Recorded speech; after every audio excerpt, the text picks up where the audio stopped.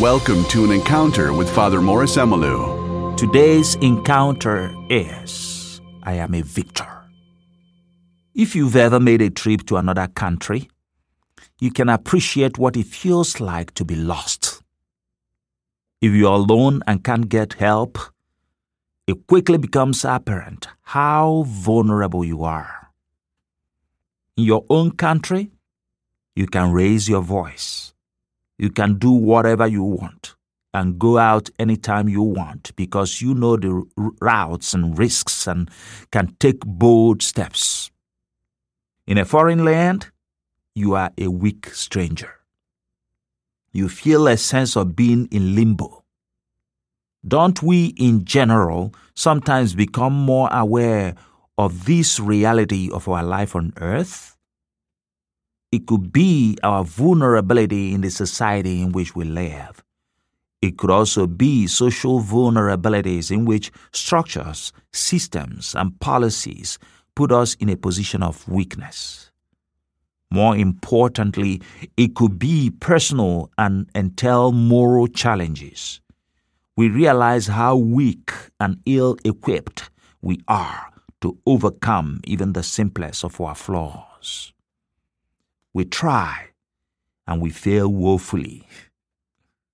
Sometimes we seem to forget, often caught up in our accomplishments or securities. We seem to ignore that we are just as vulnerable as anybody else. Here is the thing.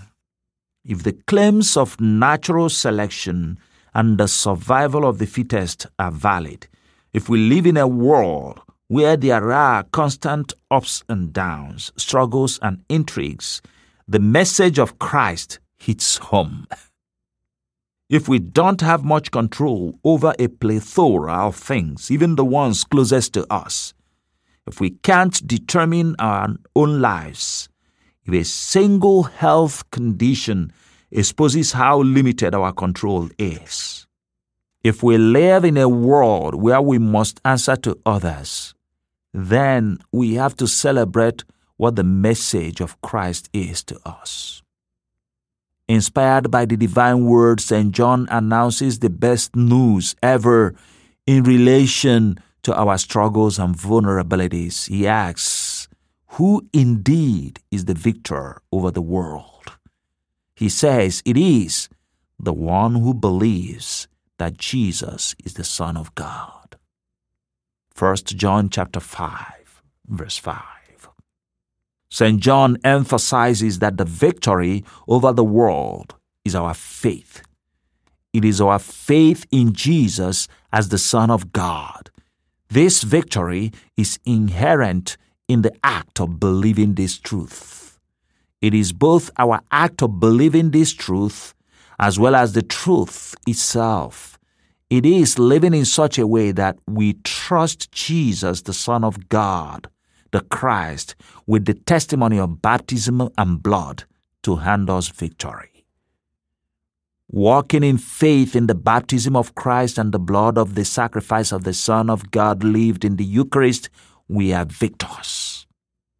Through the water of baptism, we are born anew in the victor and become sons and daughters of His.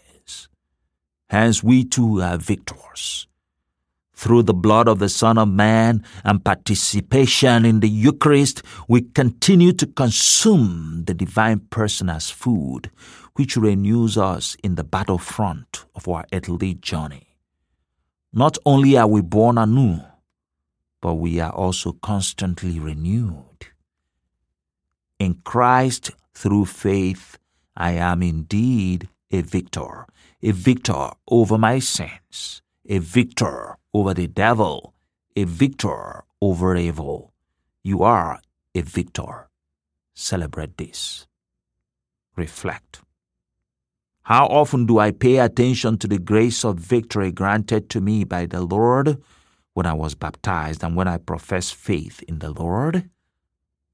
When I receive the Lord in the Eucharist, do I realize that I am renewed, that the victor lives in me? Do I realize that as Christ lives in me, when I receive Him in the Eucharist, He supplies me with the sanctifying grace that makes me a victor over my weaknesses? Or do I live in doubts and not have faith that Christ has already won for me? Pray. Lord, give me the grace to affirm that you have won for me when my mind comes up with crazy elements of doubts. May I know that faith in what you've done for me makes me a victor too. May I continue to celebrate the fact that I'm a winner in you. Amen. God love you. God bless you. You've been listening to An Encounter with Father Morris Emalu, excerpts from the book series of the same name. You can get your own copy of An Encounter with Father Morris Emalu at revemalu.com. That's REVEMELU.com.